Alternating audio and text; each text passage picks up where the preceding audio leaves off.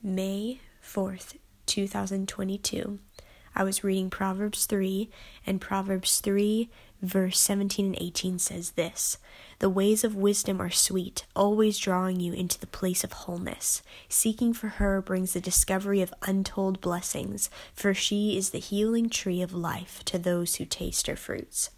And it reminded me of the tree of life in the Garden of Eden, that what Adam and Eve lacked when they chose the tree of the knowledge of good and evil was wisdom, because wisdom here in Proverbs says is the tree of life. So wow, thank you, Jesus, that you give us wisdom and you have brought us back to the tree of life. When we lacked wisdom, you brought us back to wisdom, which is you. And that's what Adam and Eve lacked, was wisdom to choose the tree of life instead. They chose lack of wisdom instead of wisdom. And they had everything they need, and they just didn't activate wisdom with God to see, this is not the right tree. This is not the right tree to eat from.